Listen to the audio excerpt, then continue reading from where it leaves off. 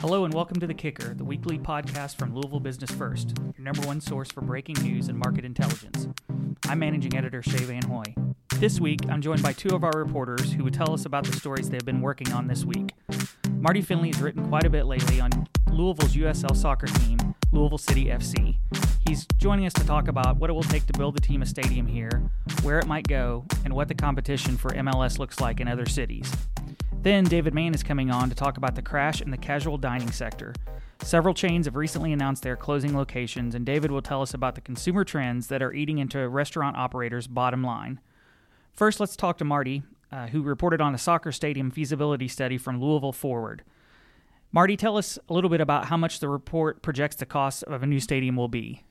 Yeah, the report came out late last week. We've been expecting it for several months now, and we found out we'd heard the something as much as 50 to 60 million, which was kind of confirmed by the study. It said it could be anywhere from 30 to 50 million based on how many kind of specifications they put into it.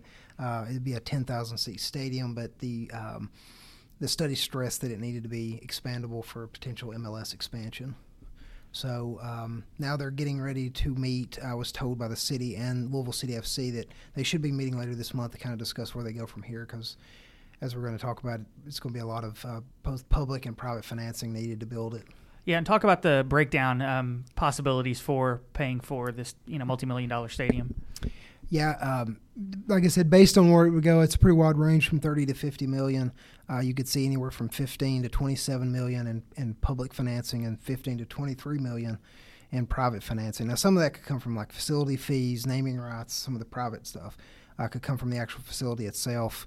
A lot of the public financing may have to come from tax incentives, money that would be given from the city, maybe another tax increment financing district, which could be controversial. So there's several options that are thrown out there in the study, but from what the city has said, it's going to be a lot of discussion. Probably some public meetings will be held to figure out exactly how they would proceed. And correct me if I'm wrong, but in the study, they didn't rule out using kind of straight tax dollars. No, it did say public. It kind of just said public funding, which I'm assuming would just come like from a general fund from the city. So, okay. And the study also says that it would be, need a large site, 16 acres to put the stadium on, and so that, with also a goal of it being downtown or close to downtown, that limits places where it could go. You did a kind of a follow-up story looking at options, and tell us a little bit about what you found out about that. Yeah, the study came out really late on Thursday, so it was hard to really get any feedback Thursday evening. We were just trying to get the story out that the study was here. But I followed up on Monday. No one is really ready to talk on the record yet. I called the Sports Commission, and they kind of gave me a polite no comment. But some of the real estate brokers, talked to me just kind of off the record, threw their ideas out there. West Louisville's been brought up in the past. Bill Whalen mentioned it more than a year ago. There'd be a great magnet project to kind of infuse money and excitement into West Louisville. And from the people we talked to, they felt like that's probably the most likely option with just there's some available land. I don't know if there'd be 16 acres, but there are some available spots down there. Someone even mentioned that you could co-locate it near the food port that's been proposed down there, which could be, maybe something they could kind of feed off one another. A couple other spots have been mentioned is the fairgrounds, which I've heard in the past. I guess you could remove some of the older and kind of damaged, or not damaged, but the aging facilities over there, and maybe build it there. But West Louisville seems to be the one that the people I've talked to behind the scenes thinks it's the most likely option. But like I said, we've not heard from the city. They actually said we're going to withhold any site selections because we don't want to drive the price up of whatever land we would want to buy. And speaking of talking about how much it's going to cost, but also the study, which was 70-plus pages long, talked about what sort of economic infusement it could bring to the city, and if you could just talk a little bit about the estimates for that. Yeah, it looked kind of a 20-year window, hoping to open by like 2019, 2020. So within a 20-year period, it projected that you could have over 195 million in economic impact, over 2,000 jobs, and then close to $3 million in new tax revenue. So pretty significant impact over that period of time.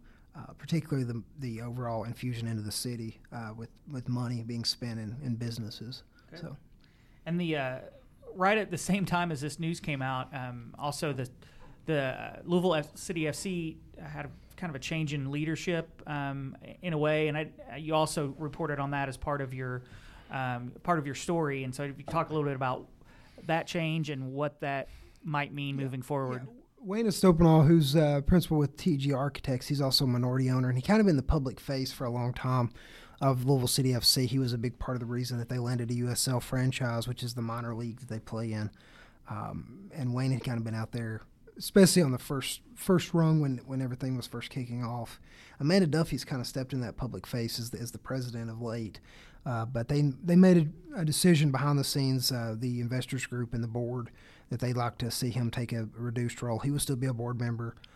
He's asked to also remain a minority owner. What Wayne told me is that there'd probably be a decision made possibly next month as to what they do in terms of leadership, if they'll name a new person into that role, or if they'll move forward in a different direction. So we don't really know what's going to happen next, but we know that Wayne is going to kind of step out of the spotlight from this point on.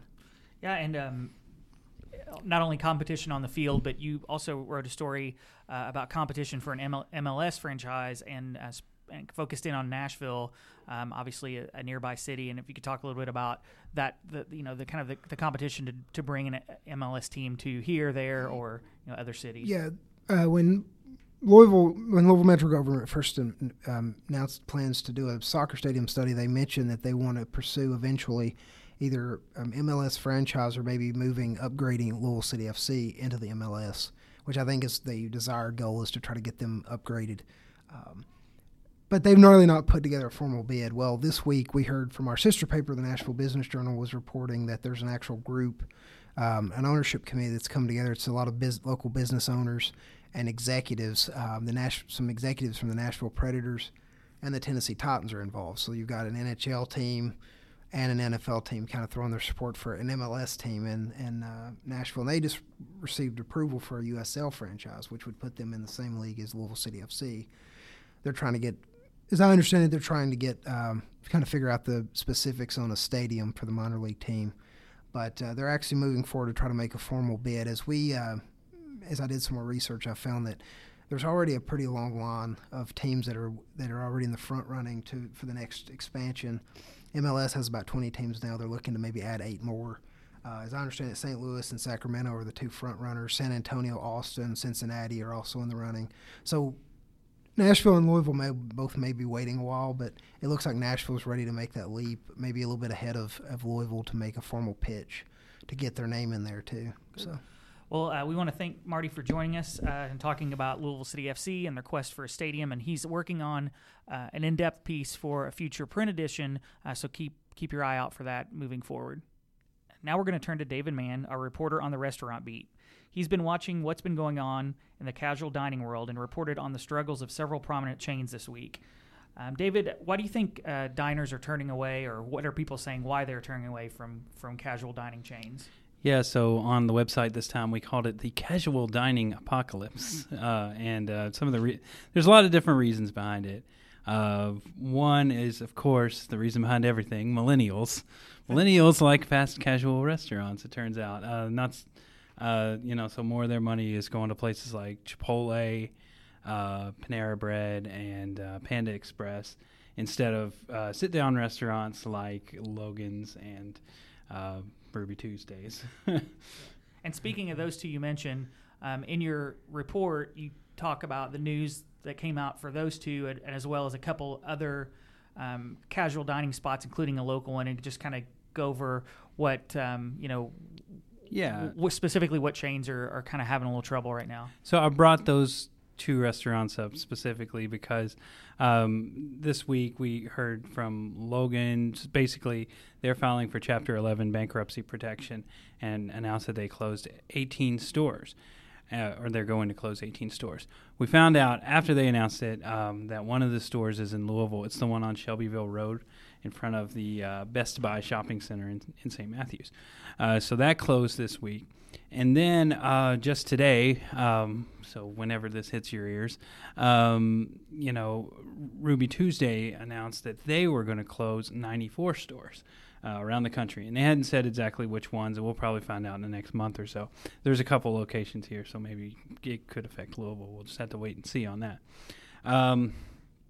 A couple other things. Texas Roadhouse, they saw their stock go down about 10% after they missed on earnings. So they're kind of seeing this as well. That's a Louisville-based chain. And then a competitor of theirs, one of their major competitors, Bloomin' Brands, which operates Outback, Carrabba's, Bonefish, and some other concepts. They also have seen lower earnings and sales. So basically, it's kind of hitting across the industry. There's a lot of these kind of